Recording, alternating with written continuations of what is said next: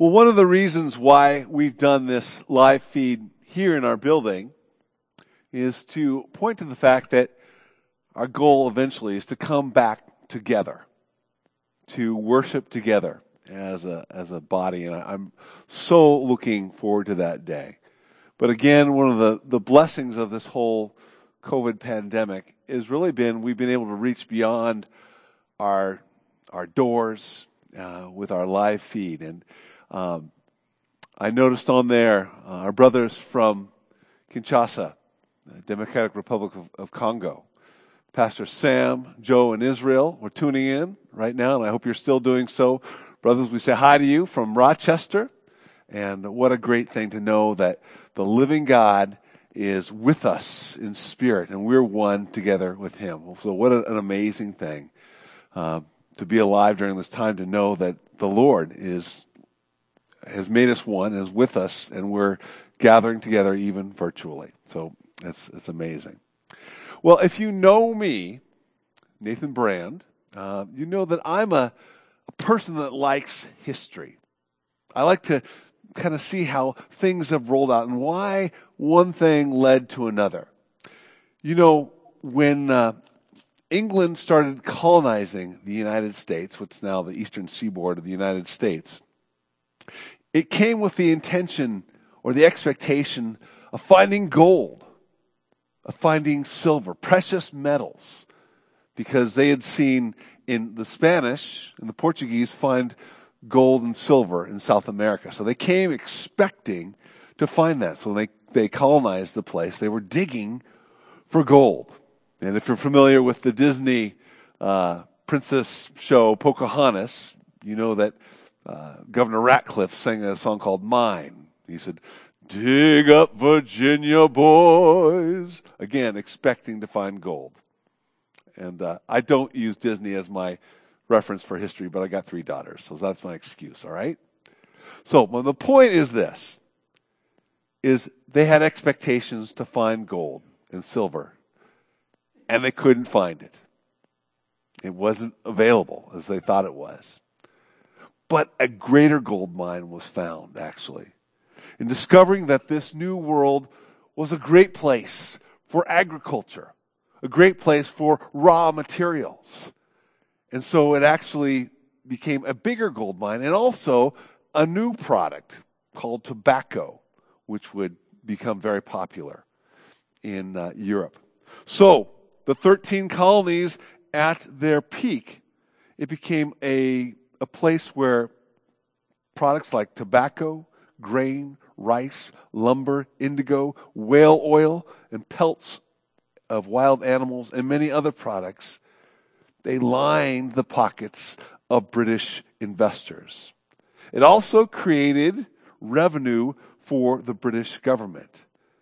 And these new colonies, they imported all sorts of British goods, creating an expanded market for British merchants. So the result was actually much more lucrative than if they had just discovered a gold mine. It became a place that exceeded their expectations. Today, we're going to be in Luke 19. So if you have your Bibles there, you might want to open them up to that right now. And we're going to see that as Jesus and his disciples near Jerusalem, some of his disciples have some expectations for what's next for Jesus, for what's next for the kingdom of God and how that's going to be rolled out. And so Jesus is going to tell them this very sobering parallel.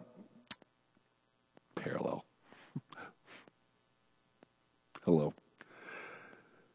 Proverb, or should I say parable, where he shows them how the kingdom of God is actually going to unfold. And it informs us today, who are followers of Jesus, how we wait and how we should be acting, waiting for his return in his kingdom. And it's better than expected. So if you have your Bibles, we're in Luke chapter 19, verses 11 through 27. So we're going to read this together first before now let's read it together and then we'll pray. Verse 11. While they were listening to this, he went on to tell them a parable, because he was near Jerusalem, and the people thought that the kingdom of God was going to appear at once. He said, "A man of noble birth went to a distant country to have himself appointed king and then to return. So he called 10 of his servants and gave them 10 minas. 'Put this money to work,' he said, 'until I come back.' But his subjects hated him and sent a delegation after him to say, 'We don't want this man to be our king.' He was made king, however, and returned home. Then he sent for the servants to whom he had given the money, in order to find out what they had gained with it. The first one came and said, 'Sir, your mina has earned 10 more.' 'Well done, my good servant,' his master replied. 'Because you've been trustworthy in a very small matter, take charge of 10 cities.' The second came and said, 'Sir, your mina has earned 5 more.' The master answered, 'You take charge of 5 cities.' Then another servant came and said, 'Sir, here's your mina. I kept it laid away in a piece of cloth. I was afraid of you, because you are a hard man. You take out what you did not put in, and reap what you did not sow.' His master replied, 'I will judge you by your own words, you wicked servant. You knew, did you, that I am a hard man, taking out what I did not put in, and reaping what I did not sow? Why then didn't you put my money on deposit, so that when I came back, I could have collected it with interest?' Then he said to those standing by, 'Take his mina away from him and give it to the one who has 10 minas.' 'Sir,' they said, 'he already has 10. He replied, 'I tell you that to everyone who has, more will be given. But as for the one who has nothing, even what they have will be taken away. But those enemies of mine who did not want me to be king over them, bring them here and kill them in front of me.'" Let's go ahead and pray and ask the Lord to open our eyes. So, Lord, this is a parable that is challenging to us, but it's for our good because it comes from you, Lord Jesus. And we want to hear your life-giving words to us. So, again, as we've prayed many times, open the eyes of our hearts that we may see you plainly and that we may respond to you. And Lord, if we need to repent, give us grace to repent. And Lord, if we need to be more faithful, give us grace to do that. And if we just need to rejoice, then Lord, give us joy, great joy in you. And it's in your name I pray these things. Amen. So, the ending of this parable, maybe it's not the feel-good ending we would like, or even what we would expect to hear from Jesus, whom we often associate with just being loving. But he's come and he's full of grace and he's full of truth. And so Jesus tells this parable, and it's interestingly based on an event that happened during Jesus' lifetime. In 4 AD, Herod the Great had died, and his son Archelaus becomes the heir apparent. And you can read about Archelaus in Matthew 2:22. But because of Herod the Great's abuse previous, there was a great protest. And Archelaus sends his army, and he puts to death 3,000 people in the temple. And then Archelaus leaves Judea, and he goes to Rome to stand before Caesar Augustus to be crowned king. And the Jews send a delegation saying, "We don't want this man to be king." But Caesar Augustus does make him king, or what is called an ethnarch. And he's put in charge of the regions of Judea, Samaria, and Idumea, which is modern-day Jordan. And now his new subjects had to live with this. Now, Jesus is not saying, "I'm just like Archelaus. That's not what he's saying. But the story is anchored in the realities of the kingdom of God and how it's going to play out. Because Jesus is the king. He is God in the flesh, who is bringing the kingdom of God. And that kingdom is not necessarily one of brick and mortar, not necessarily one of military might, but it's one that takes root in the hearts of men and women, to those who surrender to him, who starts changing their hearts. And he brings this kingdom to the least likely. Last week, in chapter 19, we met a man named Zacchaeus, who was a tax collector, who was hated, who was the person who was thought to be the least likely person to receive salvation, least likely to have the kingdom of God come and take root in his heart. But this is Jesus' mission, to bring this kingdom, a kingdom of salvation. And so he says in verse 9, today salvation has come to this house, speaking about Zacchaeus, because this man too is a son of Abraham. For the Son of Man came to seek and save the lost. Now that word salvation, what it meant to Jesus was that Zacchaeus, or anyone who would put their faith in him, would be made right or righteous or have right standing before a holy God. But to the Jews in that first century, salvation not only meant right standing with God, but that God was going to come and roll out his kingdom, and his oppressed people, the Jewish people, were going to kick out the Romans, and God was going to set up his new kingdom, his new government in Jerusalem. And by the way, Jesus, that's where we're going, right? We're going to Jerusalem. And so his disciples are making some assumptions. The kingdom of God, it's going to happen. It's going to roll out. It's going to be fully manifest any time now. They were putting 2 and 2 together and coming up with 7. It was so near. It was so clear they could taste it. But Jesus' kingdom, again, is not one of conquest. Again, if you've been with us in these last few weeks, remember that Jesus has told his disciples in chapter 18, verses 32 and 33, look, guys, we're going up to Jerusalem. And me, the Son of Man, I'm going to be handed over to the Gentiles. And I'm going to be mocked. I'm going to be insulted. I'm going to be flogged. And I'm going to be killed. And then I'm going to rise from the dead. This is how he's ultimately going to bring the kingdom of heaven. How ultimately he's going to pay salvation's price and make a way for the kingdom. But the commentary after that is they didn't get it. It was hidden from them. And they didn't know what he was talking about. So he tells this parable to show, look, the kingdom of God is different than what you think, and it's different from your timing. And even more so, that the kingdom of God and enjoying it depends on one's response to the king. So, in this parable, we see a sovereign or a king. We see subjects or citizens, and we see servants. The sovereign, the king. Verse 12, we meet a man of noble birth sent to a distant country, who went to a distant country to have himself appointed king. Jesus was a man of noble birth. Not only physically was he in the line of King David, but ultimately he was physically the Son of God. You see, he is bringing a kingdom, and he lays rightful claim to that throne. Number 2, we've got subjects or citizens.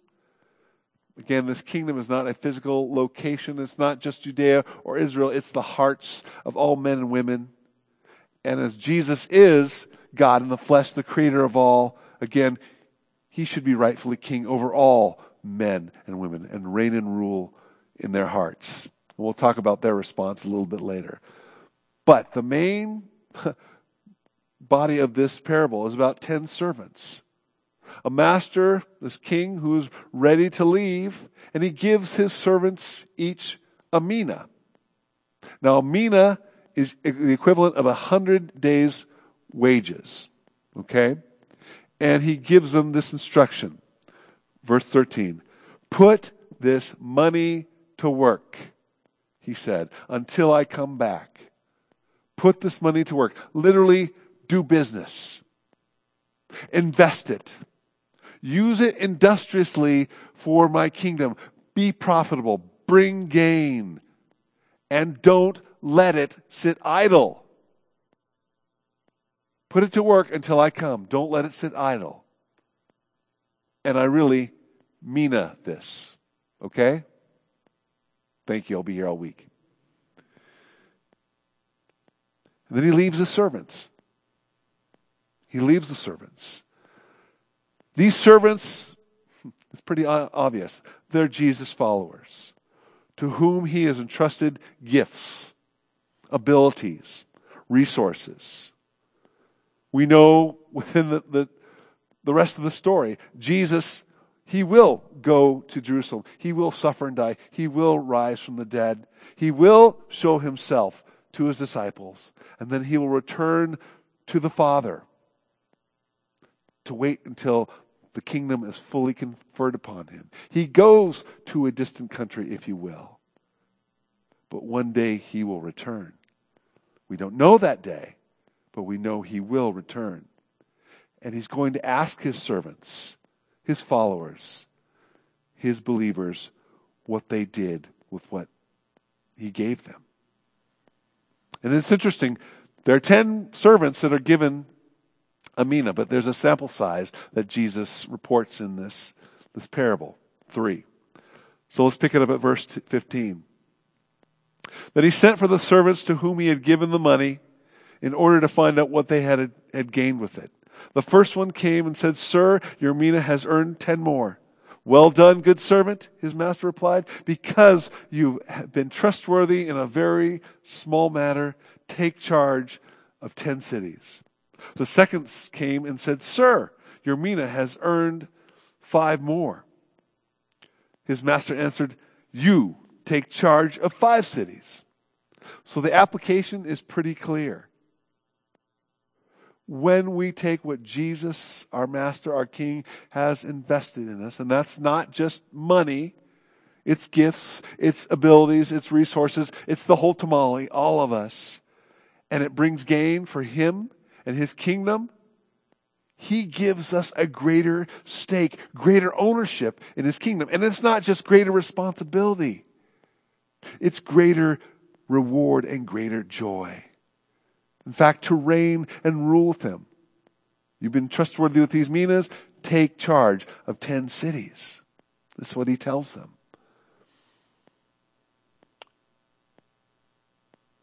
We who know him, he's entrusted us to further his kingdom, to be his witnesses, to make disciples of him, to use all that we have and all that we are to build his kingdom and to give him glory. And it's going to manifest itself in many different ways. Maybe just giving a child a cup of cold water in Jesus' name. It may be listening to verses for an Awana child. It might be loving your neighbor and scooping snow if it comes this weekend. It might be telling others about him. It might be a service project in our community in Jesus' name and saying this is how Jesus serves the community. It might be just living a life of integrity, of living what you believe. Yes, it might be giving your finances, but it's mostly giving your gifts and your talents to call attention to him, to make him look good. But he's invested in us, and he's calling us to use them to further his kingdom. Unfortunately, there are some who don't, and some who won't. Pick it up at verse 20. Then another servant came and said, "Sir, here is your mina. I've kept it laid away in a piece of cloth. I was afraid of you, because you are a hard man. You take out what you did not put in and reap what you did not sow." His master replied, "I will judge you by your own words, you wicked servant." Not good words to hear. You knew, did you, that I'm a hard man? taking out what I did not put in, reaping what I did not sow. Why then didn't you put my money on deposit, so that when I came back, I could have collected it with interest? Then he said to those standing by, take his mina away from him and give it to the one who has 10 minas. Sir, they said, he already has 10. He replied, I tell you that everyone who has, more will be given. But for the one who has nothing, even what they have will be taken away. Notice that the Lord doesn't try and argue with him that he's a hard man, that he tries to take up what he didn't put down, or that he tries to reap where he didn't sow. And that's not necessarily accurate, but that's the reality that the servant is operating in. But his accusations, the servant's accusations of the master, really reveal more about the heart of the servant than that of the master. What was the original command? It was, put this money to work. It's pretty clear. Put this money to work. And he does nothing. He does nothing. And so the master applies to him the assumptions, right? I'm going to judge you by your own words. So you knew that I was a hard guy. You knew that I was a guy who expects profit from, getting something where I didn't invest at all, where I reap where I didn't sow. Okay, why didn't you at least put it in the bank? Why didn't you at least make the minimal investment? You see, you didn't even act on what you claim to be true about me. You did nothing. You sat on it in self-protection or laziness or whatever else was going on. And we who follow Jesus, here's the question for us out of this parable. What assumptions are we operating on about our Lord or about life that keep us investing in his kingdom? Is it, I'll fail. I'm certain to fail. Or maybe it's, I can't do it good enough. whatever I have to offer wouldn't be good enough. Or I don't do it as well as he does or she does. I'm not as gifted. Or maybe it's just too hard. Maybe it's, I've got time. I'll do it later. Or maybe even the thought that I don't have anything to offer. All of these are lies, folks. Whether from the devil or from our flesh, they're lies.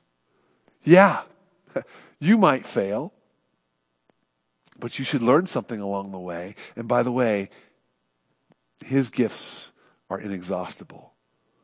So it's not as though they go away. Maybe you won't do it as well as you think you ought to, but you can learn and grow along the way and be better. I'm nobody's Chuck Swindoll or whoever you think is the best preacher in the world. Doesn't matter. But I'm going to tell you, I'm a much better preacher today than when I first started. We can get better. And also, we need to not get caught up in comparison. Like, I'm not as good as that person, or I can't do that. The truth of the matter is God has gifted us all individually and uniquely for the mission he has given us, for the investment that he wants us to make.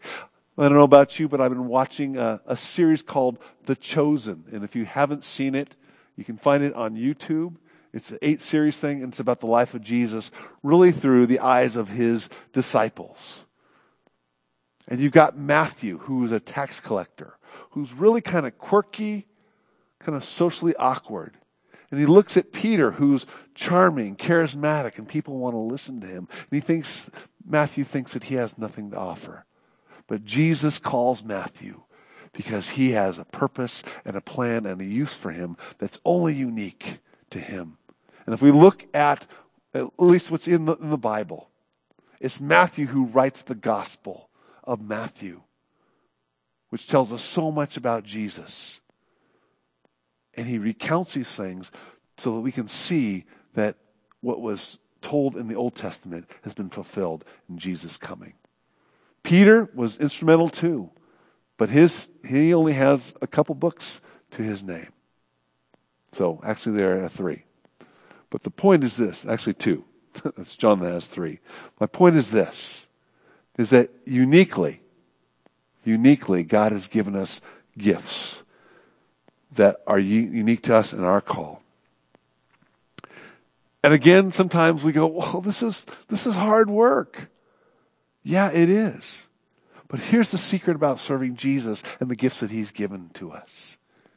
Is that when you're in Christ, you know what? He comes inside to dwell in you and with you and to work in you and through you what he wants to. We can't do it ourselves.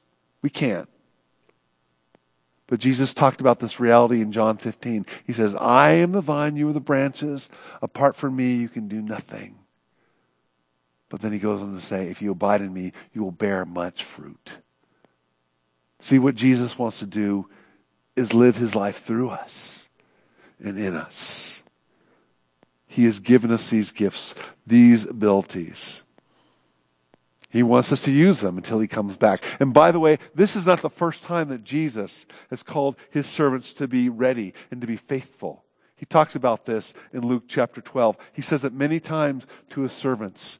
And so we ought to pay attention. We ought to pay attention. We are his servants. What are we doing with the investments he's entrusted us with? Are we employing them for his kingdom?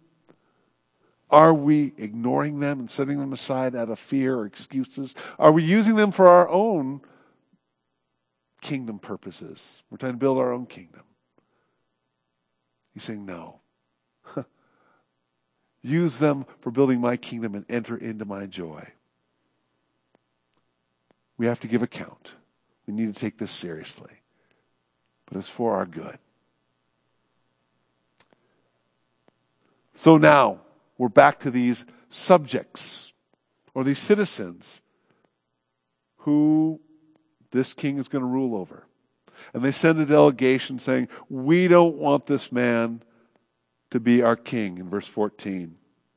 But in verse 15 it says, and he was made king, however, and returned home. Now, historically we could apply this to the Jewish leadership. They did reject Jesus as king, so to speak.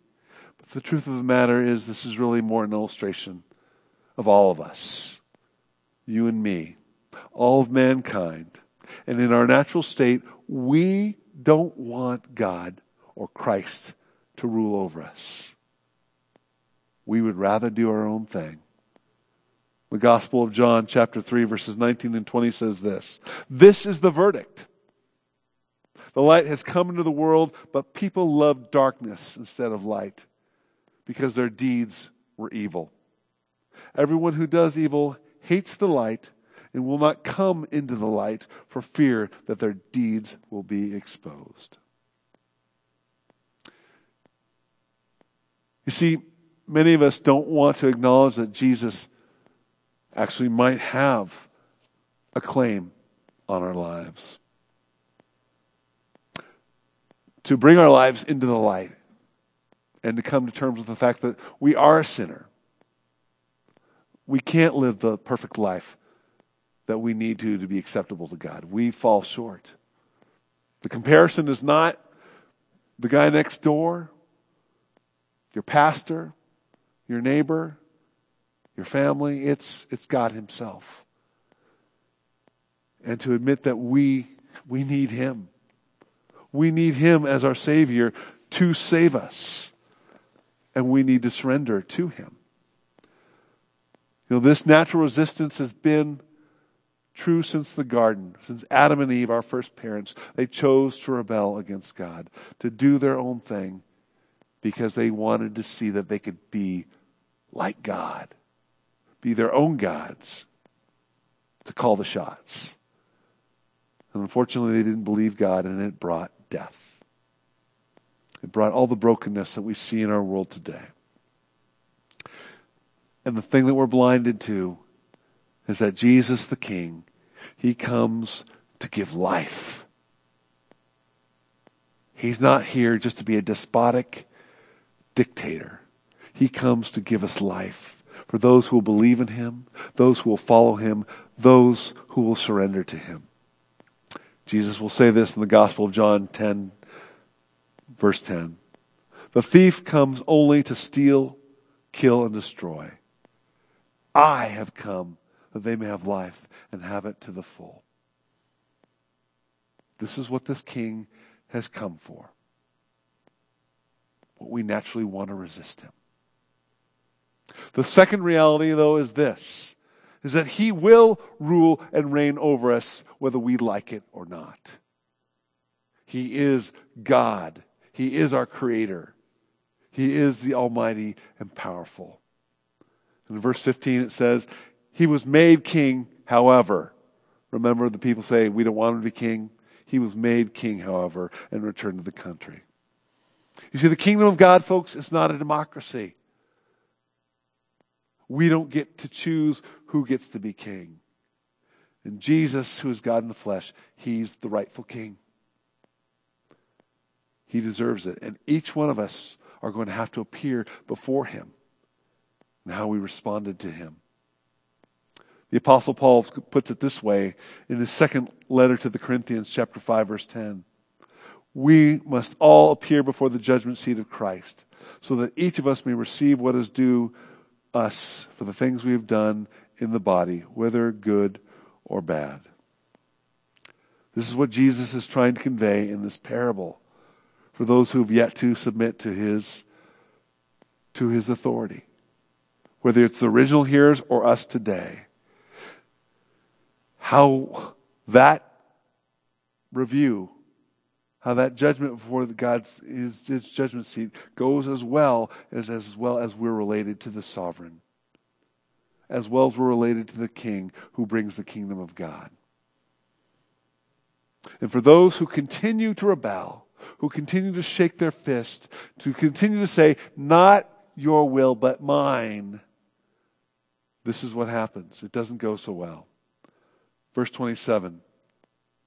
But those enemies of mine who did not want me to be king over them, bring them here and kill them in front of me. Now, to our modern sensibilities, you go, what? This just seems brutal. But Jesus, again, is seeking to illustrate the truth of His coming judgment when He returns. And He's being sober and serious and helping us to realize that this will soon be irreversible. He's the King. We need to submit to Him and His life. We need to surrender to the King. But here's the truth right now, today. He has not yet returned. There's still hope. There's still a chance to surrender to Him, a chance to put your faith in Him, a chance to become His servant, a chance to become His child, and experience all the life that He has for you. You know, again, remember, He has said, I have come that you might have life and have it to the full. We can have His life. Or we can continue to rebel. We can continue to shake our fist. We can continue to even blame God. Say, God, if you were a good God, it wouldn't be like this. And it's your fault. And it's not really being just that at the end of all time, I'll be judged for not surrendering to you. But here's the problem with that. He's the source of all justice and righteousness. Not you, not me.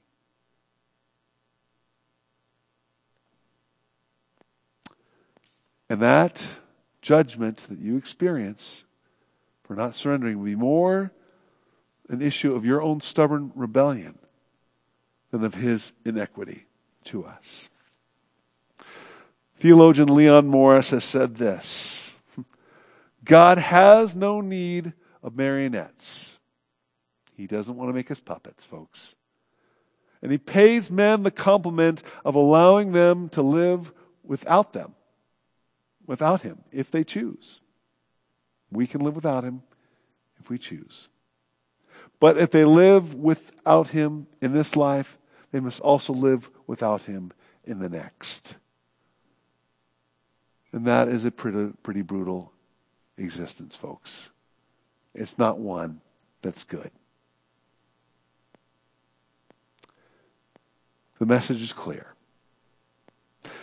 Jesus Christ is the sovereign. He's God's Son.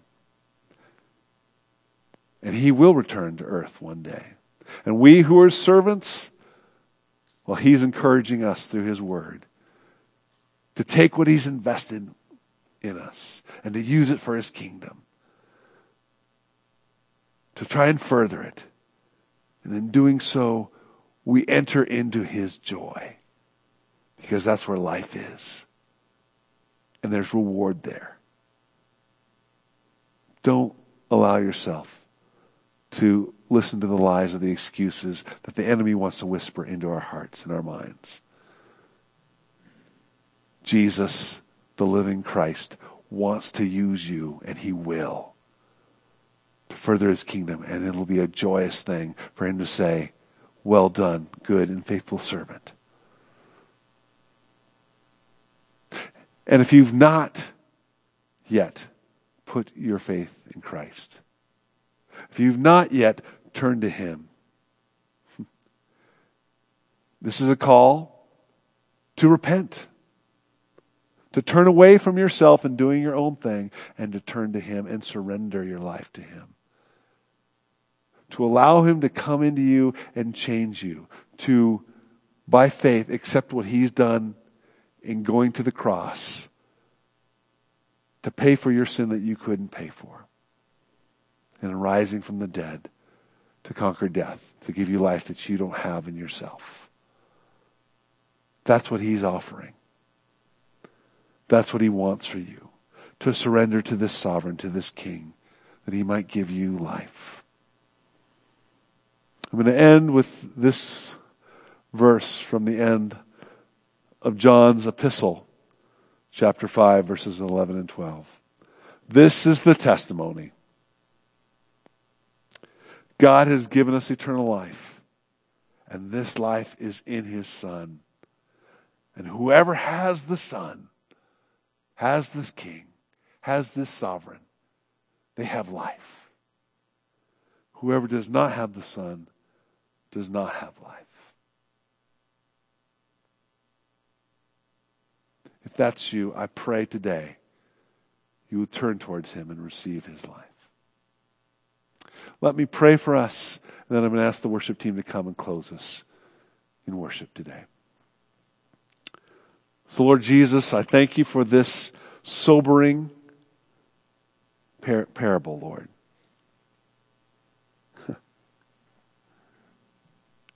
Lord, I pray that you take my stumbling and stammering words today and still use them to speak to hearts.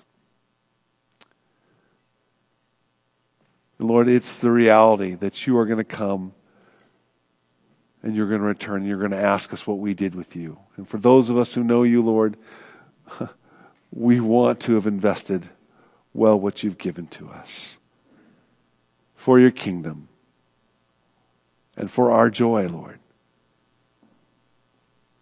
We want to hear those words, "Well done, good and faithful servant."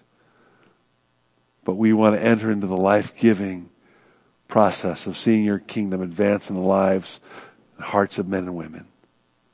So make us faithful, Lord. Help us not to believe the lies that the enemy tries to whisper in our ears. And if you're someone who's yet to put your faith in Jesus, here's the promise of Scripture.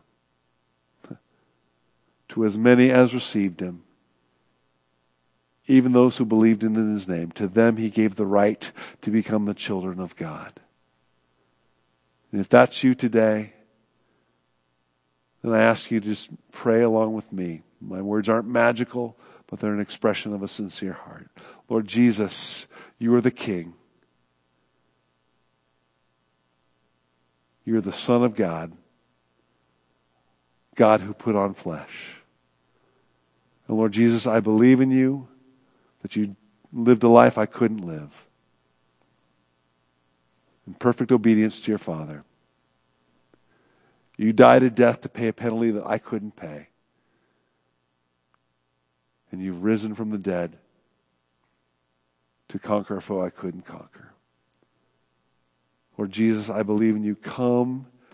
I repent of my will leading the way. I repent of me being in charge. Come and take residence in my heart. Be the King there, that I might be changed, that I might become your child, that I might become your servant and experience all the life you have for me. Lord Jesus, you are the one who came to seek and save the lost. So I pray you'll bring lost ones to yourself today. So again, Lord, we thank you for this sober parable. Help us to respond in spirit and in truth today. Lord Jesus, let your kingdom come. Amen and amen.